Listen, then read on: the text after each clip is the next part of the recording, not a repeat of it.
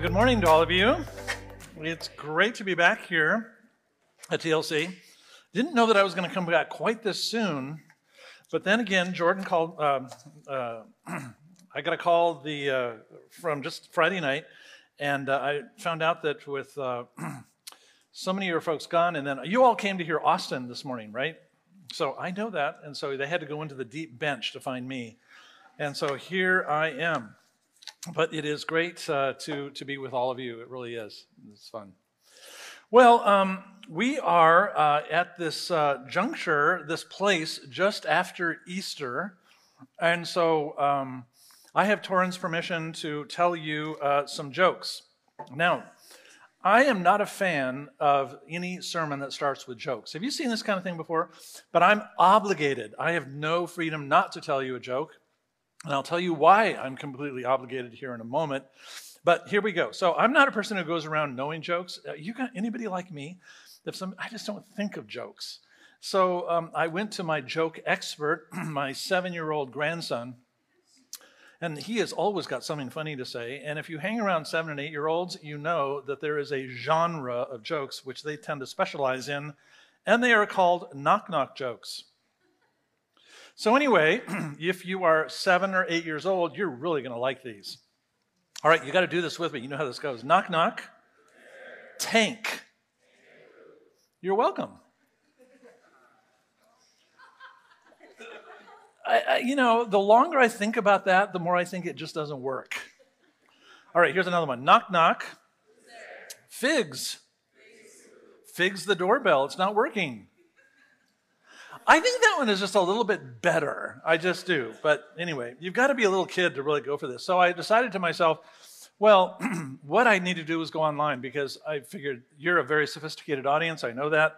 And so I found some. Here's one for you. This is an adult one. That sounded horrible. An adult knock-knock joke? No, it means a grown-up joke. Whatever. Knock, knock. Euripides. Euripides' clothes and you're going to pay for them. Euripides, 500 BC, he was a playwright in Greece. He's got, Euripides, well, whatever. Okay, anyway, so the reason that joke telling always has to take place in the week after Easter is this. This goes back about 1,000 years in the medieval church. And monasteries were already very sober and quiet places, throughout medieval Christianity. And so anyway, the period of Lent, the 40 days before Easter, they were especially so, okay? And so consequently, when Easter came, well, they couldn't say the word hallelujah in any of the liturgies during Lent. They couldn't, so it was very quiet.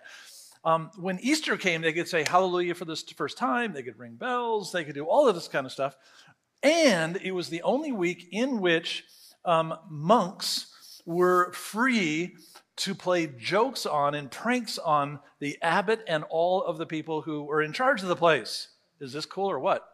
Anyway, the idea was they wanted laughter in the monasteries. That was the idea. And so joke telling in the week after Easter was a standard thing. I'm sure they did not use knock-knock jokes. Anyway, because Christ has risen, and therefore there should be all kinds of laughter and humor and celebration happening inside of the church. Anyway, it's a great tradition. It has been going on for a long time, and now you have stepped into medieval Christianity, just letting you know. Well, what I would like to do this morning is I would like very much to talk about Easter and what is the significance of Easter for all of us. We're living in the shadow of Easter. This is the period of time that comes right after Easter, and it's very important for us as Christians to pause and to ask ourselves, okay, so what is the significance? What's the takeaway of Easter for us? That's what I'd like us to do this morning. For instance, take a look, if you would, at 1 Corinthians chapter 15, and I want to show you the centrality of Easter, say, to the Apostle Paul. 1 Corinthians. If you are a Grand Valley student, just so it's in the New Testament, so you know. If you go to Cornerstone, it's in the Bible. That's a book that Christians carry around. Just saying, I know there's a struggle occasionally with that. There you go. Anyway, so 1 Corinthians, and it's chapter 15. They're kind of numbered. And then you'll see little numbers, and that's the verses. All right? Okay, so 15:12. I'll read it out loud slowly for Grand Valley. Paul writes, "But if it is preached that Christ has been raised from the dead, how can some of you say that there is no resurrection? No. If there's no resurrection of the dead, then Christ has not been raised. If Christ has not been raised, our preaching is useless, and so is your faith." That's a remarkable sentence coming from the pen of the Apostle Paul.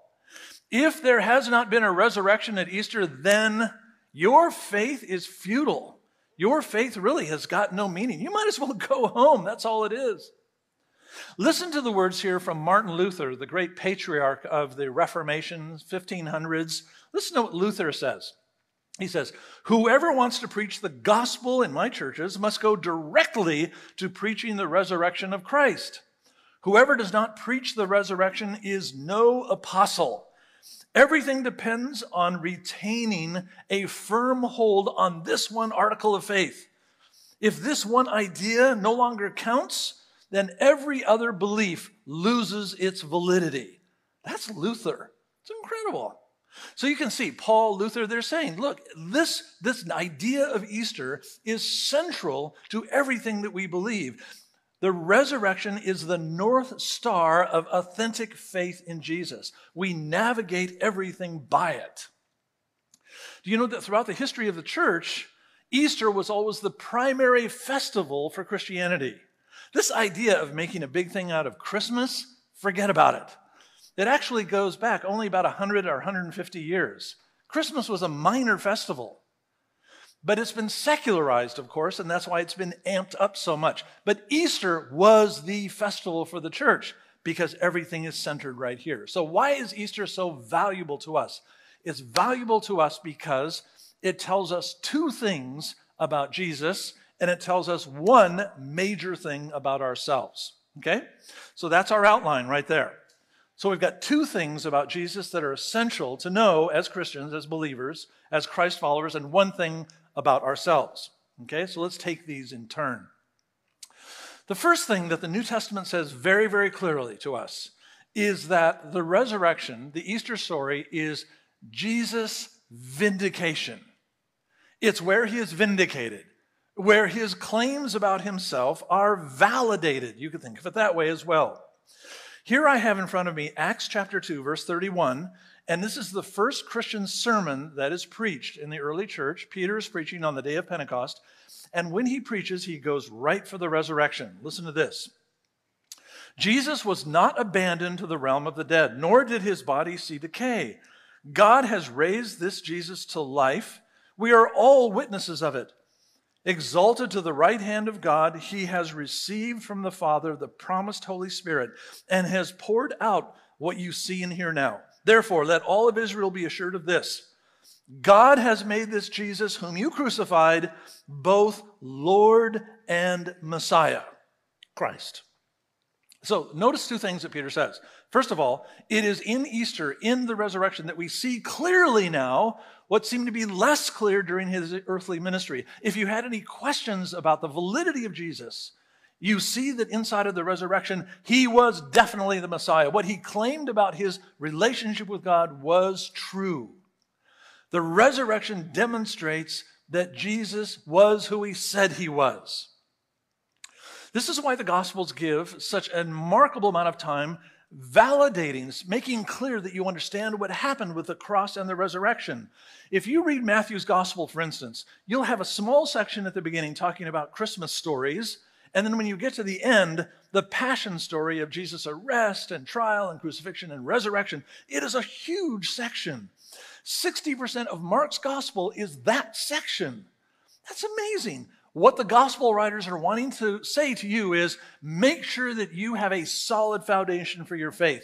It is the resurrection. That's where we begin with everything.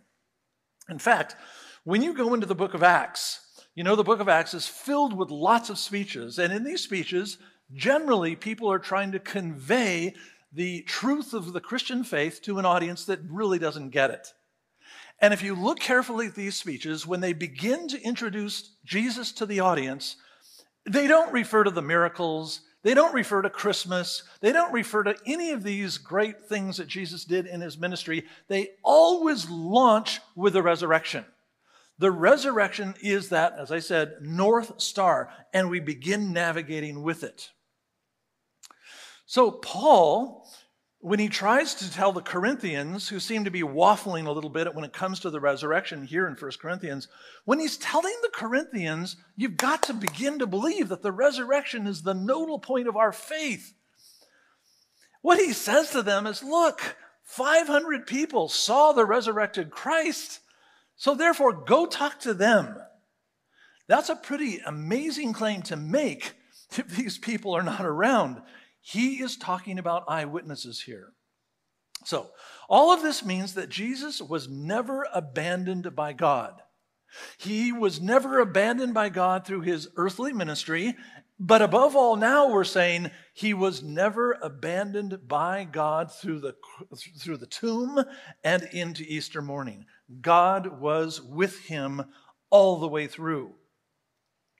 One of the interesting things about Jesus, the culture he came out of, is that it was what we would call a tomb-venerating culture. Now, let me explain that to you. There are a number of cultures where when you bury someone of significance, someone who was a great rabbi or a sage, there is respect for that tomb, but also it becomes a place of pilgrimage. You go to that tomb. You want to be close to that person. Judaism had that, and today if you go to Jerusalem, for instance, you will see young rabbinic students will actually go to the tombs of great rabbis and they'll pray at that. I was explaining this to an African friend of mine just 2 days ago, and I was telling her, I said, you know, it's just amazing about being at this tomb or that tomb. And she said, oh my gosh, she said, an African would never go to a tomb. An African stays away from cemeteries. You bury someone and then you get out of there. It was so interesting.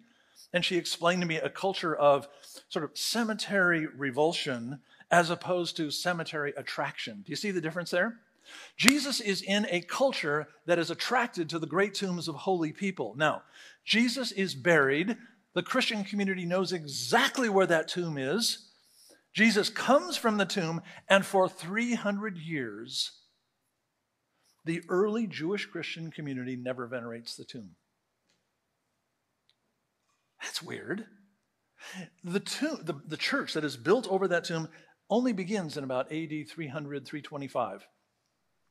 They don't venerate the tomb. Why don't they venerate the tomb? Because as they think about Jesus, they know the tomb is empty. And therefore, it is not a place, if you want to have proximity to Jesus, you don't go to the tomb. Because he's not there. He's not there. That's not what we believe. So the first idea that we want to hold deeply is the resurrection, Easter Sunday, vindicates Jesus. It validates exactly who he is. Something happened in the past in his ministry, and this proves it to be true. Okay, that's the first idea. The second idea about Jesus is that Easter is about Jesus' glorification. The first word is vindication. The second is glorification. Here's what I mean by this. In Peter's first sermon that we read just a minute ago from Acts chapter 2, notice that Peter said, the resurrection now has made clear not only that Jesus was the Messiah, Christ, but also that he is Lord. Now the word Lord is peculiar here. This is a word that you use for God if you're a Jew. This is a word of deep respect for someone who is, well, right in front of you, you might say. In other words, there is something that happens at Easter that isn't about something in history, in the past, but something in the present. God is now brought Jesus to be at his right hand. Here's the logic. It goes like this. If Jesus left the tomb, then Jesus isn't in the tomb. And if Jesus isn't in the tomb, Jesus is somewhere. Do you get it? He's someplace. We, as Christians, have to come to terms with this. Too often, I meet Christian believers again and again who say to me, the meaning of Easter is that I believe in a historical fact that goes all the way back 2,000 years. The tomb was empty, Jesus came out of it. Nice. I get that. That's the first idea, vindication. But they miss the second idea. Okay, he came out of the tomb, and then what did he do? In other words, the early Christians were saying, Easter is not just about the past, It's about the present. In other words, Jesus is now with us. He is present with us. You can think of it this way. If Christmas is about Jesus' pre-existence, in other words, he came into this world at Christmas, Easter is about his post-existence. That's the way you could think about it if you wish. One of the remarkable things, weird things about the letters of the New Testament, if you read them carefully, is this. When they're referring to Jesus Christ, the Lord Jesus, or something like this, when they write these sentences, they rarely, if ever, use the past tense for him. They never say, Jesus was the Son of God. They don't do that. They use the present tense all of the time. Jesus is the Son of God, not Jesus was Messiah. Jesus is Messiah. They use the present tense again and again. And what they are doing is affirming with that language that Christian faith is not simply about historical affirmation. Christian faith is embracing a reality that is present with us now. So therefore, Jesus is Lord. He is Lord. He is present. He is called, as Paul always says, the Lord Jesus Christ. He is a living citizen of heaven.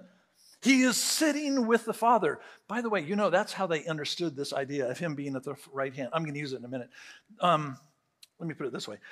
Often when we think about God in heaven, as Jews and Greeks and Romans thought about this, they would have thrones, but when they invited someone to come and be at their right hand, they had a secondary throne that was a bench. It's on Roman coins. You can see it in inscriptions. It's really fun. Anyway, you ever heard of the bench, the royal bench? No, you probably haven't. Oh, now you will. Anyway, so the king sits on a bench, and actually he has a seat right next to him. And someone who has been given the extreme honor is invited to come up and sit right next to the king. That's the way it works. So when we think about Jesus going to be with the Father, the imagery of the first century is he is seated and he is a co-regent with God. That's an amazing thing. So what is he doing there?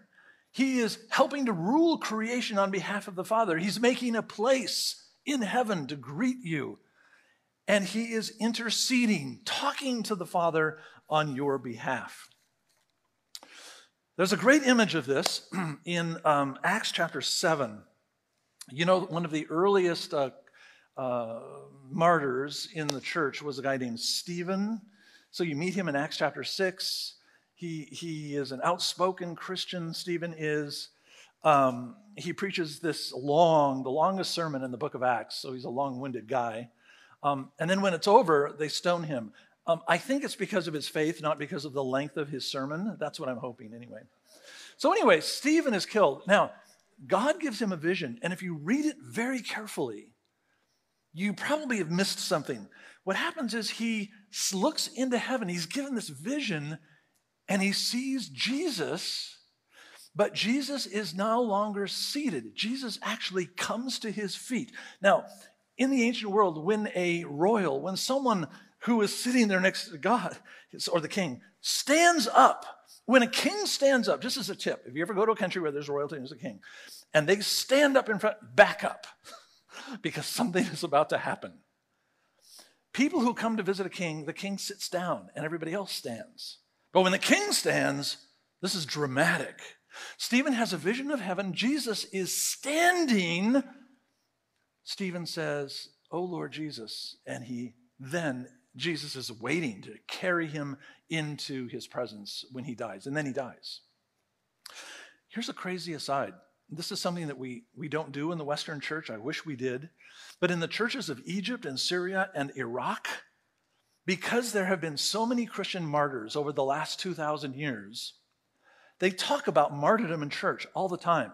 In fact, if this was an Orthodox church in Damascus right now, the walls actually would be all painted with remarkable scenes, and many of the scenes would be of Christian martyrs in the last 2,000 years. You would go to Sunday school class and see a guy filled with arrows. It's kind of a strange way to grow up. But you grow up knowing that your faith may cost you. Stephen's story becomes the template for martyred Christians for centuries. When that terrible movement called ISIS was moving through the Middle East and has now for the most part been defeated, ISIS martyred many, many Christians. And the last words they all wanted to say, they were trained in this. The last words they wanted to say as they were killed by ISIS was Stephen's words. "O Lord Jesus, because that who was waiting to meet me." So therefore, my faith is not just a recitation of history that Jesus was raised. Yeah, that's a piece of it. It's an acknowledgement of the present. It's an acknowledgement of this world. It is the now of our lives. Jesus is in things, in your life now and in the present. So if I meet a Christian for whom it is just about historical recitation, and I can tell you how many angels were at the tomb, and I know about first century tombs and all the rest of it, that's great. But that's only half of the story. All right, I said there are three things. There are two things about Jesus. The first is his vindication. The second thing is his glorification, the past and the present, all right? And then there's a third thing I want to tell you about, and that is about our salvation. This word salvation, I think we use it way too much. We do. We talk about salvation all the time. This Greek word, salvation, a Greek word is sodzane, if you collect Greek words. You know, it goes with knock-knock jokes. It's really great. Anyway, sodzane means to make something whole that was broken. It's used a lot with like pottery. If you drop a pot and you pick it up and you have all these pieces and you put them all back together, the pot is saved. That's the trouble with the way we translate it as saved. Sodzane means take what was broken and then restore it so that it's been renewed. Okay? That's the idea. You've saved the pot. That's the idea. Okay? So therefore, as I look inside of the New Testament, I discover that there is something about restoration, salvation, that is promised at Easter for us. In other words, Easter makes a promise to make not only Jesus whole again, whose body was so broken on the cross, but it's also a promise of restoration for you and me. If Jesus defeated the tomb, and I am attached, if my life is attached to Jesus, then I also must die in my own discipleship with Christ. I'm echoing Romans 6. But then that also means I will rise with Christ because I'm attached with him. The power that brought Jesus from the grave will also bring me from the grave. Why not? Let's look at Romans chapter 6 on the screen. Paul is writing here, and he's talking about this idea. Don't you know that all of us who were baptized into Christ Jesus were baptized into his death? There we are. So when you become a Christian, you are actually attaching your life to the death of Christ and therefore reaping the benefits of his death on the cross. We were therefore buried with him through baptism into death. And you can see how baptism actually has that imagery with it. You go into the water and up out of the water. It's a kind of burial and rising. So we were buried with him through baptism into death in order that just as Christ was raised from the dead through the glory of the Father, we too may live a new life. For if we have been united with him in a death like his, we will certainly be united with him in a, what does it say? Resurrection like his. I get it then. So Easter, therefore, is a promise. It is a proclamation, not simply about Jesus. It is about us who are attached to Christ, and therefore the power of God that brought him from the tomb is going to bring us from the tomb as well. Look at 1 Corinthians 15:21. Back to Paul, back to Corinth. 1 Corinthians 15 is Paul's premier chapter describing the significance of Easter and the resurrection. You should read the entire chapter sometime. It's remarkable. Here's verse 21. Since death came through a man, the resurrection of the dead comes through a man.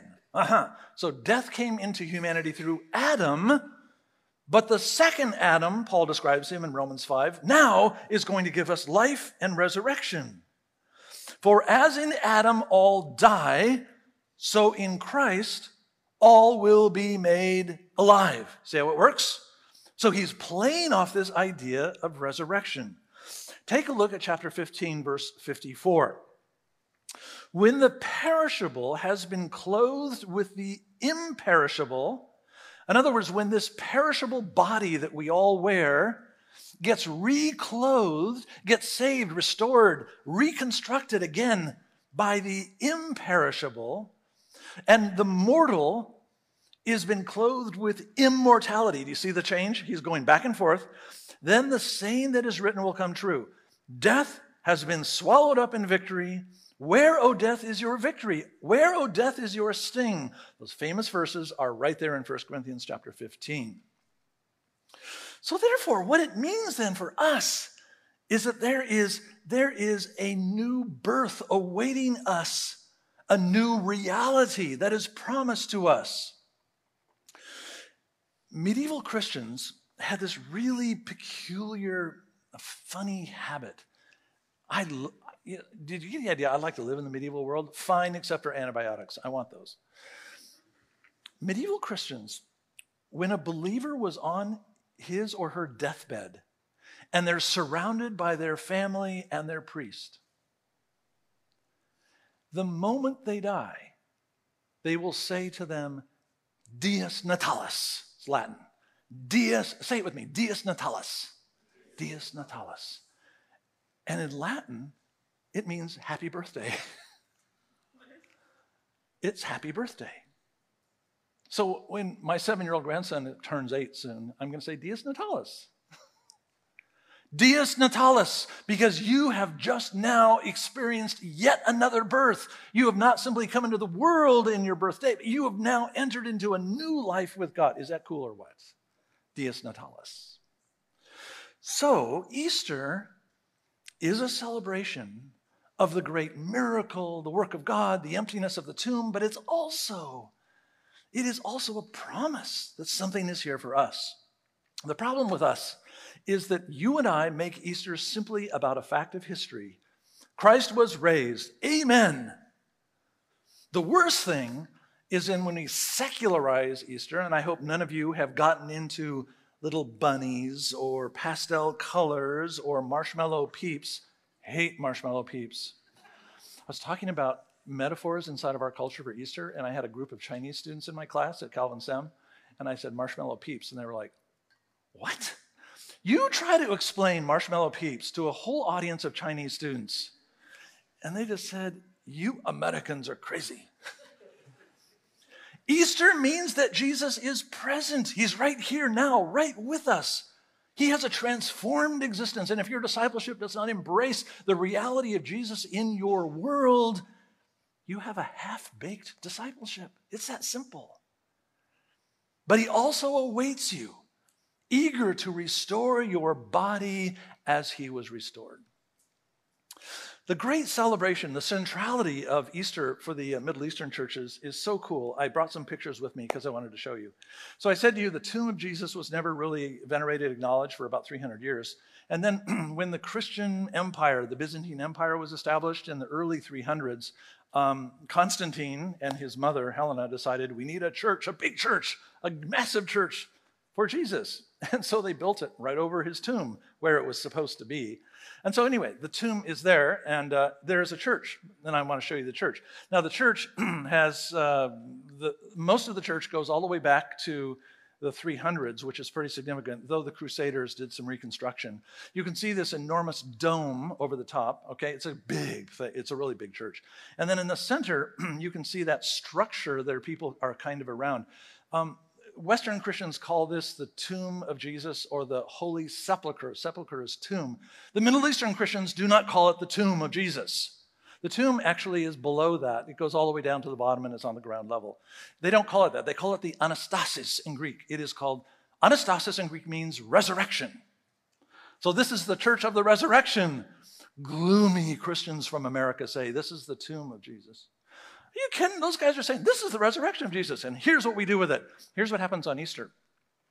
So what happens on Easter is that Orthodox Christians from all over the world, they pile into this church. Go to the next slide, please. And into the most remarkable ceremony you've ever seen. Now, in Jerusalem, you can buy candles They're about this tall. They're really skinny, and they put about 12 of them together, right? I think they're making torches, and they put a ribbon around it, and they sell these in the old city of Jerusalem, okay?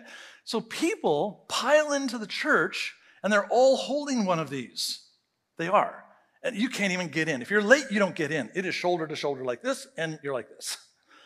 Inside of the tomb of Jesus, the only person in there is the patriarch of the Greek Orthodox Church, who is responsible for the tomb of Jesus.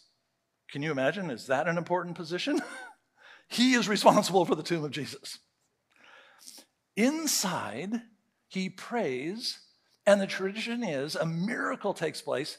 His candles, he has a little cluster as well. His candles come aflame, representing the resurrection of Christ. There is a porthole that's open on the side of that tomb. He sticks the flaming bunch of candles through the hole, and then people outside of the hole take their candles, they light them, they light everybody. Suddenly you're standing there with 5,000 people who've got a torch in front of them and you can't get out. It's a fireman's nightmare. So next slide. Yeah, there we go. So you can see they're basically passing this. Now, what happens is the light from the Anastasis, the light from the tomb, the fire from the tomb for the Orthodox Easter is then taken by the priest.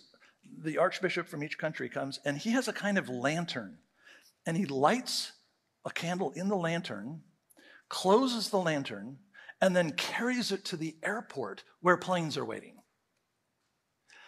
And the fire from the Anastasis travels from Russia to Ethiopia. And so when you go into an Orthodox church and they have candles inside, that never extinguish, the flame originated with the Anastasis of Jesus. Is that cool or what? We Americans need more cool traditions like that. But they're trying to say that whenever we gather as Christians and we see a candle, a flame in front of us, it is the holy fire of God that emerged from the tomb of Christ. Very sweet. Let me end with this little story that I think goes way back to when I first started. My first teaching job was in Tennessee, and I was in East Tennessee. It's another story, and I'll tell you about it some other time.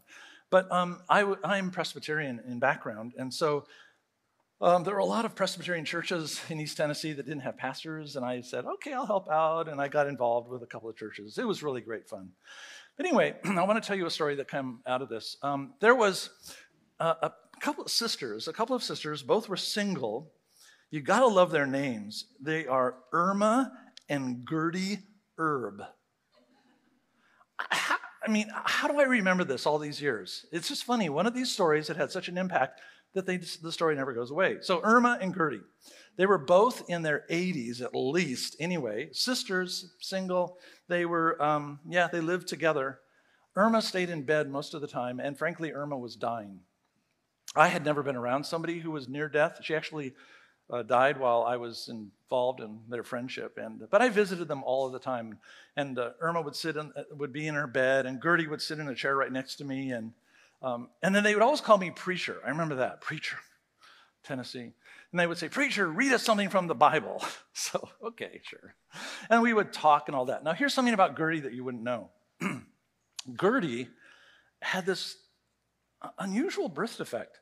Her left arm was only like this long, and it had no muscle to speak of. She could do nothing with it. It was loose. She was born like this, I learned. And she was very clever about it. If you didn't know, she would hook it like this, or she would hold it like this. And if you really weren't around her a lot, you'd never really figured it out much. Long sleeve shirts all the time. She was very good at disguising this, but I knew about this.